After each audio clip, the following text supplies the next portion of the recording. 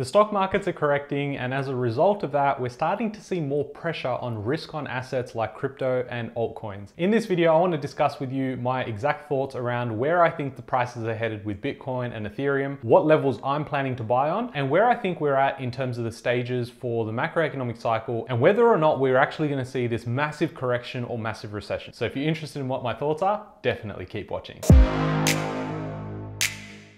Hey guys, my name's Ravi and welcome back to Personal Finance with Ravi Sharma. If you're new here, smash that subscribe button because I talk about real estate, cryptocurrency, and financial freedom. Now, it has been a while since I've spoken about crypto on this channel with a YouTube video, but I do talk about cryptocurrencies as well as economic updates in my free Instagram group. So you can go and follow my page, Personal Finance with Ravi, and you'll be able to join my channel on there, which has about 500 members as of recording this video, which is awesome, but it's a free group for you so I can share with you more content every single day because, as you know, it takes a while to be able to go and take out the cameras, shoot these videos, and sometimes the economy wants to move fast, so I can update you in that group. Now, it has been a while, in fact, a couple of months since I've made a crypto video on this channel. And why? Well, it's because we're in a bear market, prices are moving sideways, moving down, and there's not really that much happening. The volatility has really dried up, and it generally happens in a pre-halving year. Now, what I mean by a pre-halving year is that every 4 years, we have the Bitcoin halving event, and that effectively means the rewards to mine Bitcoin get halved every 4 years. And that's just how it mathematically was created. It's brilliant, but I'm not going to bore you with the details. Essentially, it's the year before the halving. That is when you're in a bear market. And after that, you start seeing some more volatility. You see more energy into the market and effectively more money before the next bull run kicks off. So if you look at 2023 and move backwards 4 years, it was 2019 and the price for Bitcoin was anywhere between $3,000 and $6,000. In 2020, you had prices go up $20,000, $30,000. And by the time you got into 2021, which is 1 year after the halving cycle, so in this cycle would be 2025, is when we saw the blow off top, which has played out over the last 3 cycles. And that is the year where FOMO kicks in, all these narratives come out, headlines are everywhere. And if you remember, that's when Facebook changed their name from Facebook to Meta. So yes, it completely takes over even those with larger companies and more experience in these markets. So if you're to look at those 4 year cycles, you see the pre-halving year, it's pretty much a time for accumulation. You'll see prices go up, you'll see prices come down. Everyone thinks it's either going all the way down, and then you have others thinking, no, this time is different. We're going to see new all-time highs, and that doesn't really happen either. Now, the next Bitcoin halving is about 2024 in April. And what that means is you'll start seeing a lot more narratives, you'll see headlines, you'll see more people talking about it on mainstream media around, oh my God, the halving is here and now prices are gonna go up because it's happened every other time. And that's where I urge you to use a bit of common sense and for the first time think cash is not trash. Now, if you've been following my journey, I talk a lot about real estate, and you might not even be watching all the way through if you aren't interested in crypto, but if you are, well done, because this is the time that you want to start looking at different opportunities. You want to keep your mind open. It doesn't matter if you're buying crypto today or you're never going to buy. It's just about being open to opportunity. The main message I want you to get across here is that you need to still be active and be active for opportunities. Looking at opportunities is the main thing, because when we have a recession or we have a downturn, you want to know, where can I get the best return on my investment and at the fastest pace possible as well. Now, in a second here, I'm going to go through some charts and I'm going to go through some people I follow who are much smarter than me when it comes to crypto. I always advocate to outsource where you can so that you can get people that are in that niche of expertise. I live and breathe this because I run a buyer's agency. So we are the experts when it comes to investing in property, so you don't have to do the heavy lifting. It's like saying, hey, you should buy an investment property, but you don't know the process, you don't know where to buy, and you don't actually have the strategy to go and build a property portfolio. If you're interested in any of that, I know we're talking about crypto, but definitely go check out this video if you're interested in real estate. What some clients did during the last bull run was they took profits on the way up, they took it from crypto, came into property, and accumulated more wealth in real estate. So imagine doing that in 2021, where you've gone and 5 or 10x your money, you come in, you use leverage in real estate, and you build out your portfolio. Now you're able to reap the rewards as markets have still moved up despite interest rates going higher over the last couple of years. Now, someone I urge you to follow is Benjamin Cohen. He talks about the macro cycles, he talks about crypto, but with the long-term mentality,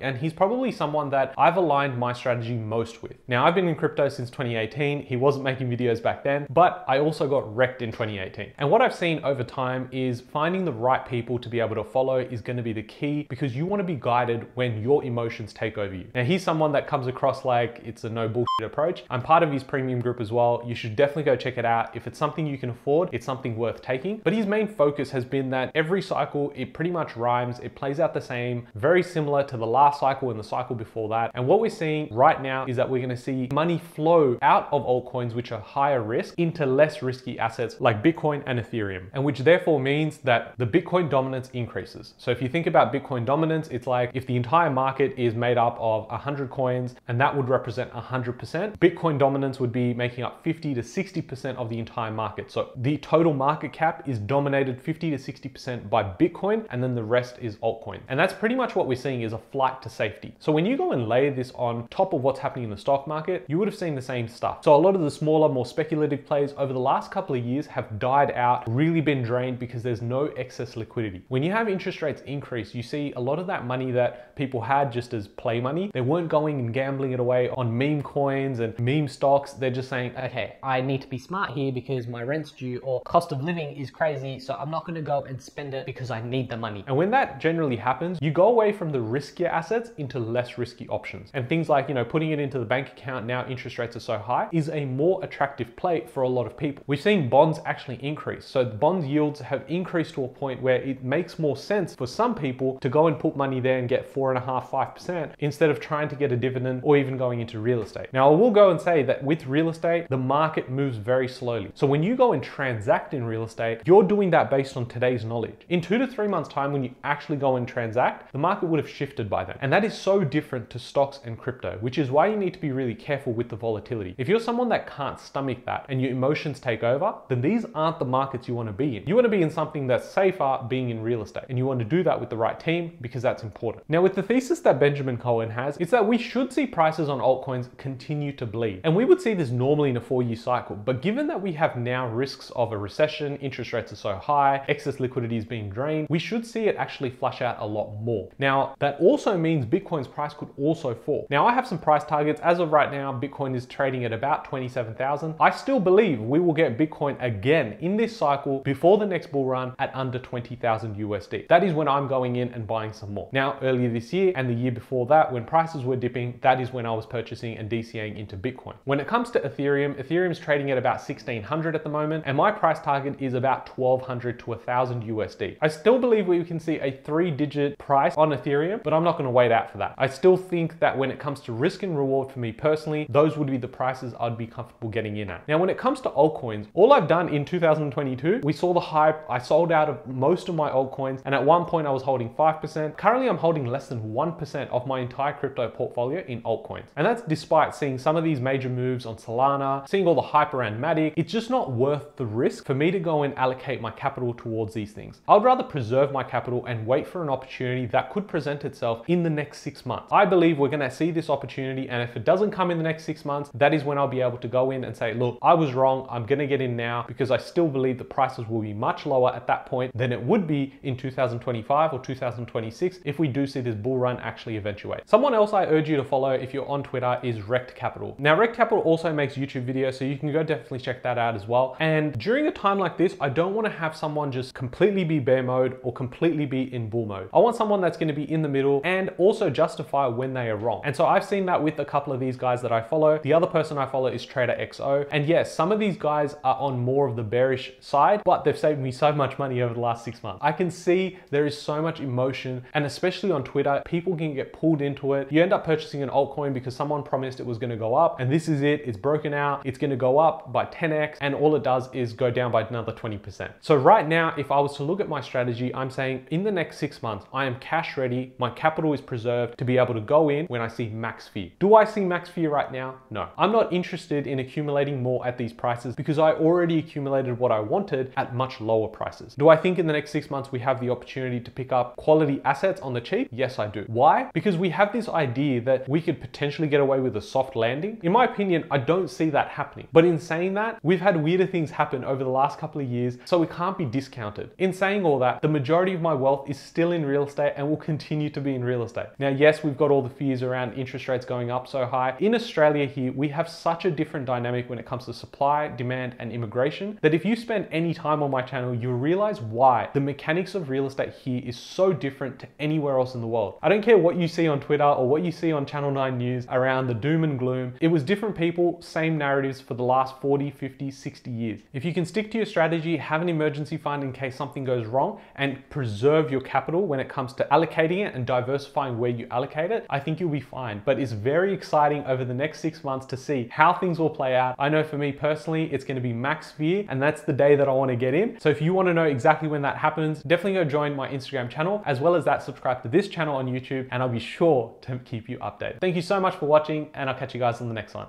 Thanks guys.